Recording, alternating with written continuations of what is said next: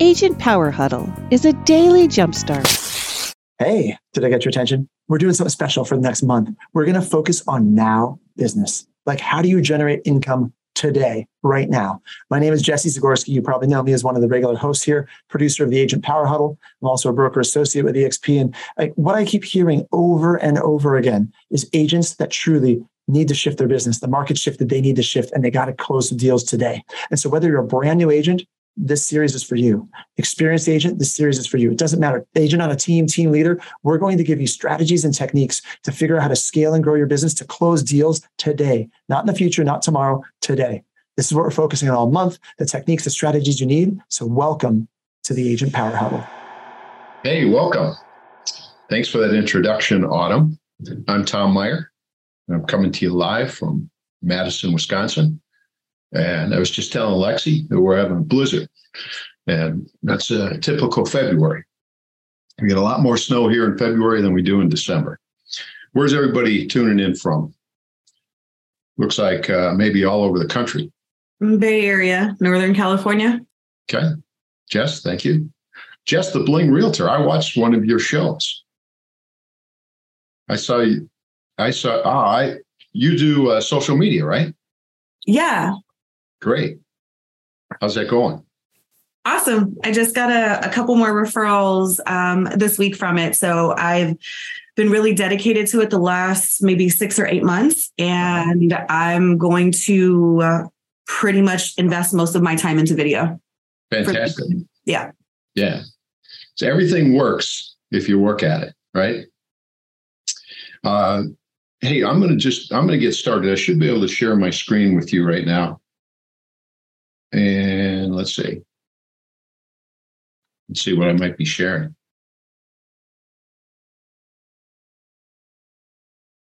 I appreciate you giving me some of your time, everybody.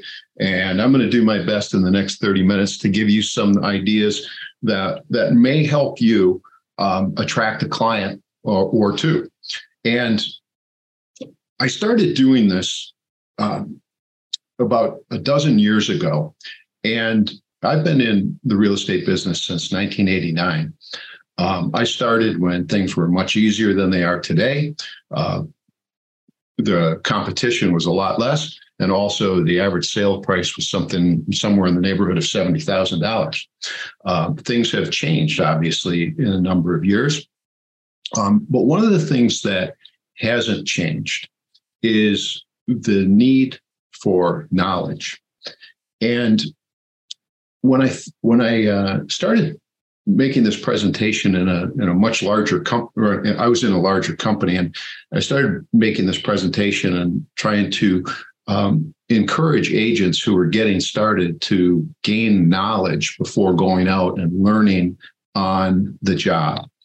And what I realized was we work with contracts. No matter what it is that, what part of what we're doing, there's a contract involved. And one of the things that would keep some newer agents from getting out and getting started was their confidence with working with the contracts.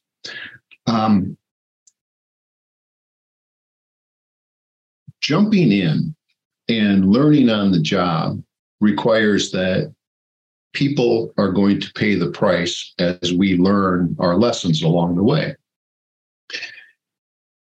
So what I wanted to talk about today was beginning with working with home sellers. And we know from our experience that when a person puts their house on the market, they have expectations, right? My theory is that everyone sells their home for the same reason. What they want to do is they want to turn their equity into cash so they can do the next thing that they have planned in their life.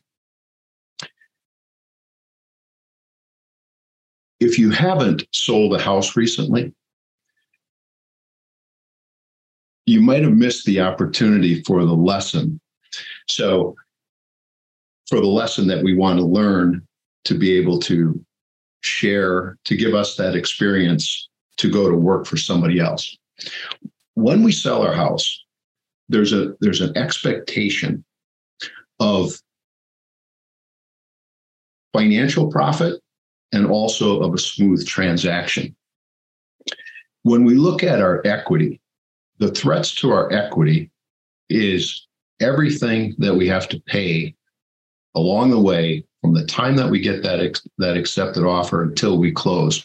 What are the expenses? Some of those expenses are easy to see. Traditional closing expenses, the buyer agent fee, credits to the buyer. All of those things shrink the equity. And remember, the equity is what we're looking for when we sell our house.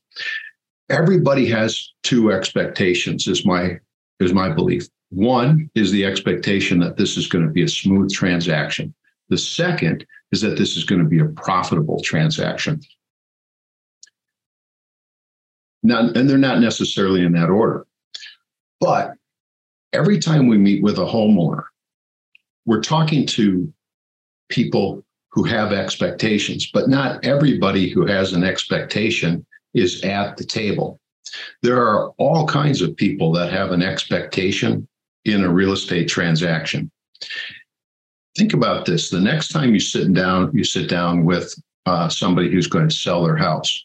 You may have the homeowners sitting in front of us, but in the background, there's possibly children who have expectations.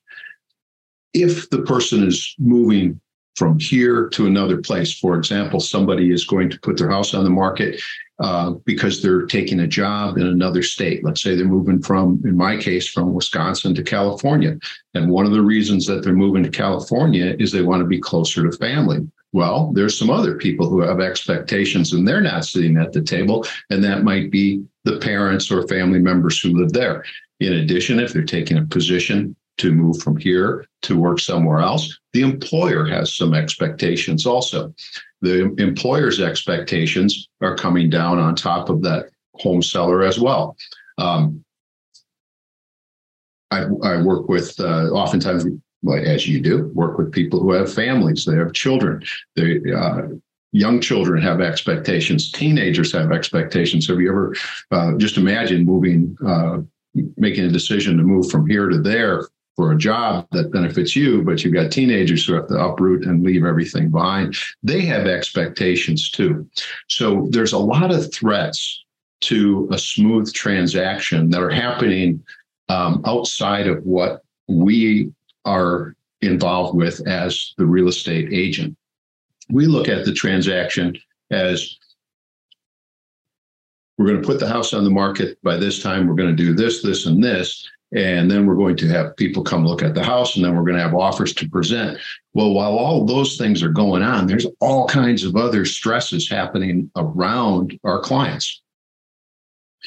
So I look at it this way and say, lurking in the weeds are threats to the profits that a person has their eyes on and threats to the expectations that they have. These are the kind of things that we as licensees can be best prepared to resolve. But how do we get that? How do we get that appointment? In some cases, we don't even get the opportunity to sit down. Let's say, for example, a homeowner is going to interview 3 different agents and decide who they're going to interview. So they start asking questions. And one of the questions, probably the most common questions, the question that homeowners are in tune to ask is, well, how long have you been selling real estate? Or how many houses have you sold in my neighborhood? They're asking questions about situations. They're asking questions about basic facts that probably don't have a lot to do with the agent's ability to protect their profit and expectations. You know, that question of experience, to me, is so far off track of what the owner really wants to know. They want to know if we have some value, and our value is our ability to protect what matters most to them.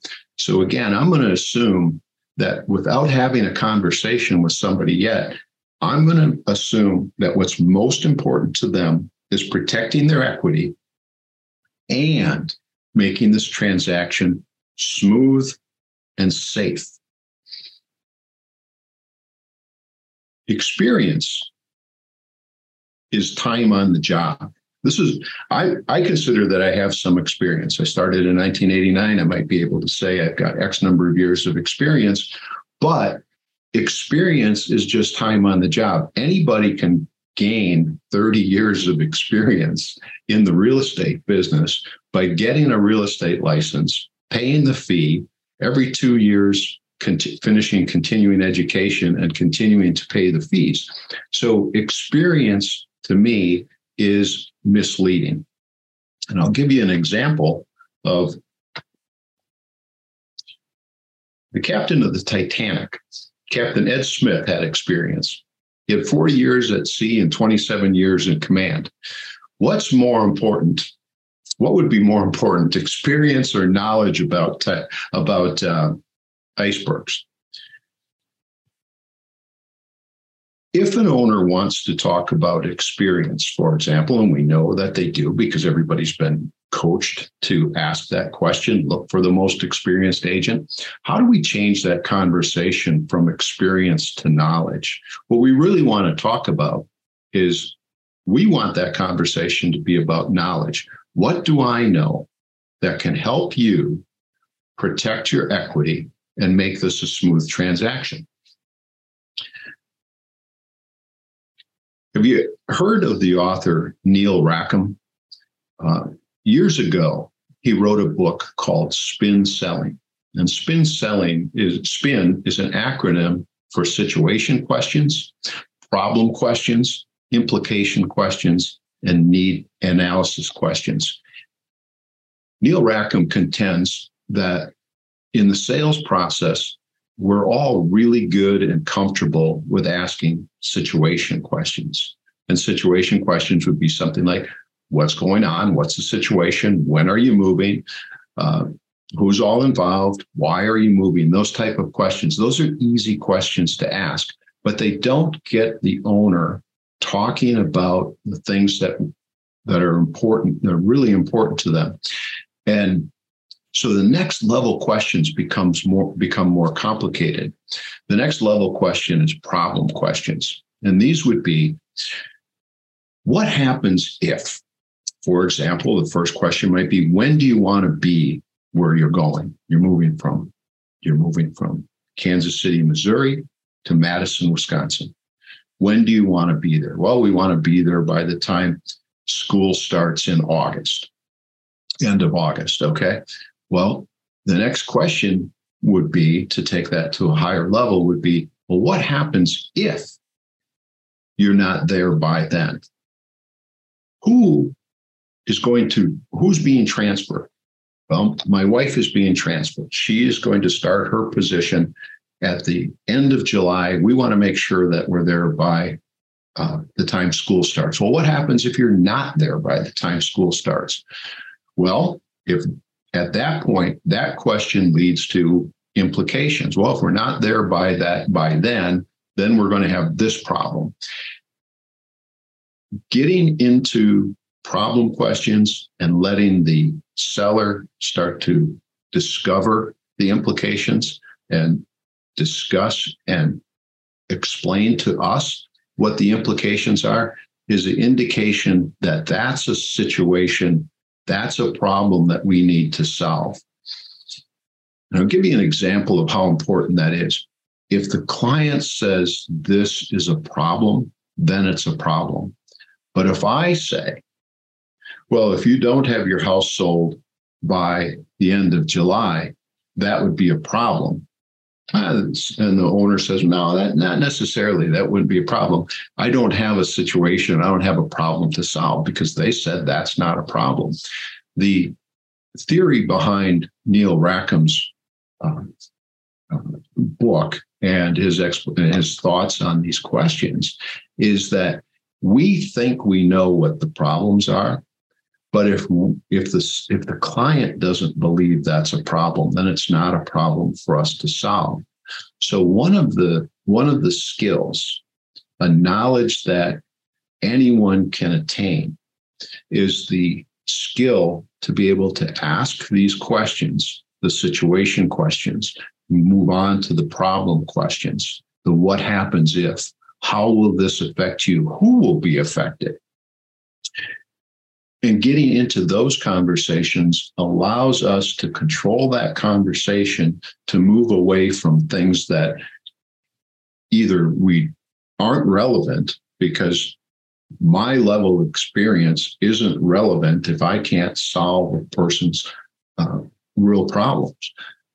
If my level of experience is relatively low, but I can solve the problems that they have because I've been able to identify those problems as they see them. I'm able to help them think deeply about the problems and about the situation at a level where they start to see this is a real issue that I need solved. Now I can ask for permission to provide a solution to that problem. The real question that we want to have the conversation on isn't how much experience do I have, even if I have a lot of experience. That's not really the question I want to answer, because as much experience as I have, there's always somebody else out there who's got one more day experience than I do, right? The question that we really want to be discussing and we want to get to answering is for the owner to want to know what it is that I know that will help them protect their profits and their expectations. What do I know that's going to help them increase their profit? And what do I know that's going to get them from here to where they want to be on time, safely, with the least amount of stress? You know, clients pay for knowledge. They also pay for a lack of knowledge. Of all the knowledge that we can acquire, real estate is still a contract negotiating business, right?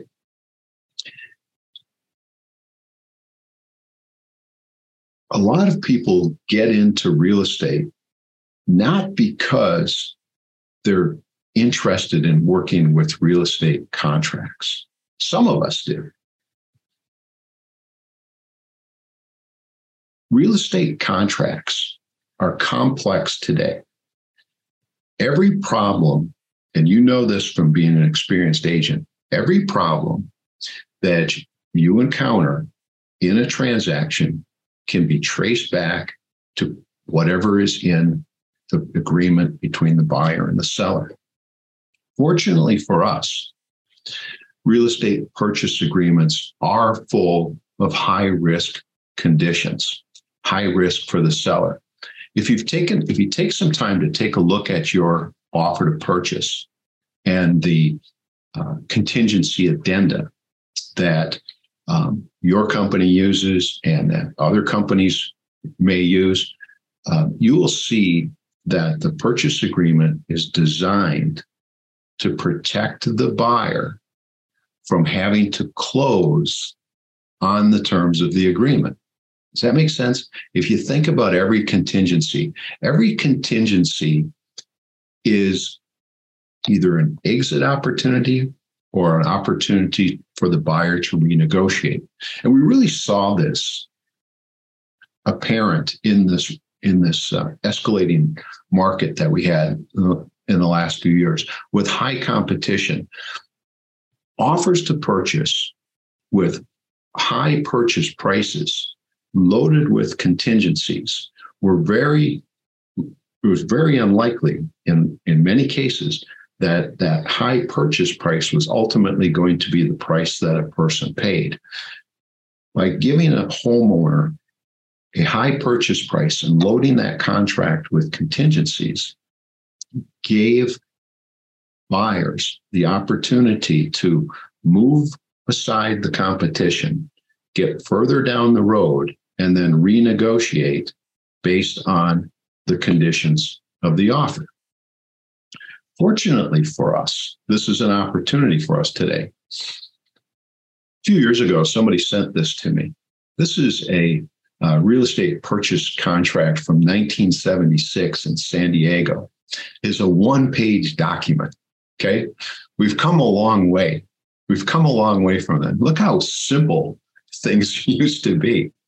Well, they aren't that way anymore. Today, purchase agreements favor the buyer. And as I said, they're loaded with contingencies and conditions that protect the buyer from having to close on those terms. I like to say that offers to purchase are full of traps. They're full of high-risk contingencies and hidden consequences. And that's where the value, our value opportunity exists. All offers pose some threats to the security of the owner and to their profits. This is an actual contingency that was pulled from an offer to purchase. We've all seen escalation clauses, right? Let me see if maybe I can make this a little bit bigger. Let's see. Back that out. Now move into it. Okay. Back out a little bit. Okay, take a look at this contingency. This was an acceleration clause. It was in an offer purchase dated March 25th, 2018. So even way back then, we had competition. So we know what an escalation clause is, right? Escalation clause says, here's my offer to purchase. I'll pay you this amount of money. But if you've got another offer in your hand, I'll increase my offer over that offer up to a maximum of this. Well, here's a escalation clause that a sharp agent was able to see and pull out some problems.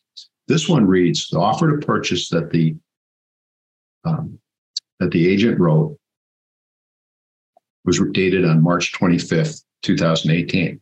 It says if the seller currently possesses a bona fide offer or receives a new offer prior to midnight on March 25th with a net price equal to or higher than $349, then the buyer would increase their purchase price. So a smart agent looks at this and says, let me read this word for word. Well, first of all, the only offer that's in play against this offer is any offer that was received prior to midnight on March 25th. Well, let's say today's March 26th. Okay, this offer came in yesterday, and they're saying, I'm only going to compete with offers that you, the seller, has in hand that are dated up to last night. Well, let's say we don't look at offers, or we're not going to do anything with the offers until March 27th. Any offer that comes in on March 26th, March 27th, they're not competing with, right?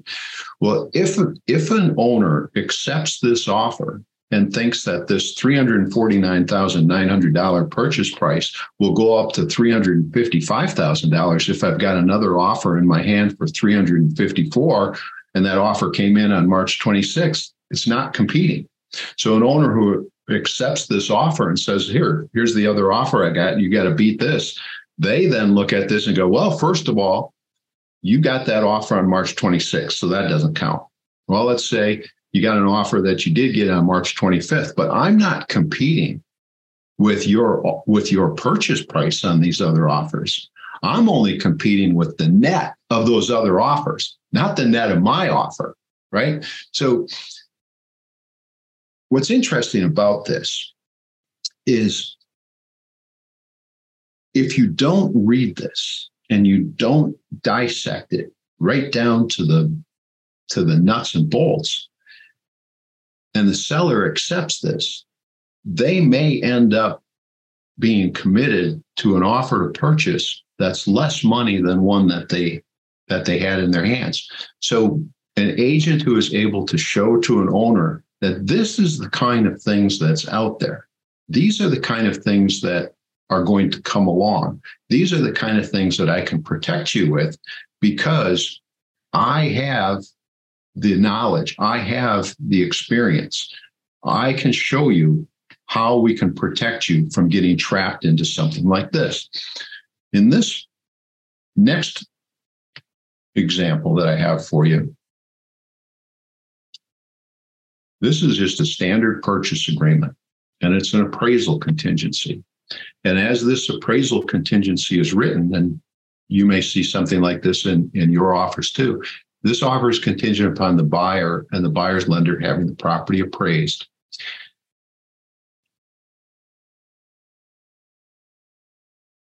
This contingency is satisfied unless the buyer notifies the seller that they've received an appraisal value indicating that the appraised value is less than the purchase price. This actually means that if the appraised value is $100 less than the purchase price, the buyer can renegotiate. Okay? A smart agent who catches this will make sure that the seller doesn't lock themselves into this kind of an agreement without having some provision in the offer that allows them to adjust the purchase price before the buyer can just walk away. Everything in an offer to purchase is negotiable. And experienced agents and inexperienced agents can get locked into looking at an offer to purchase and thinking, well, these types of things are normally paid by the seller.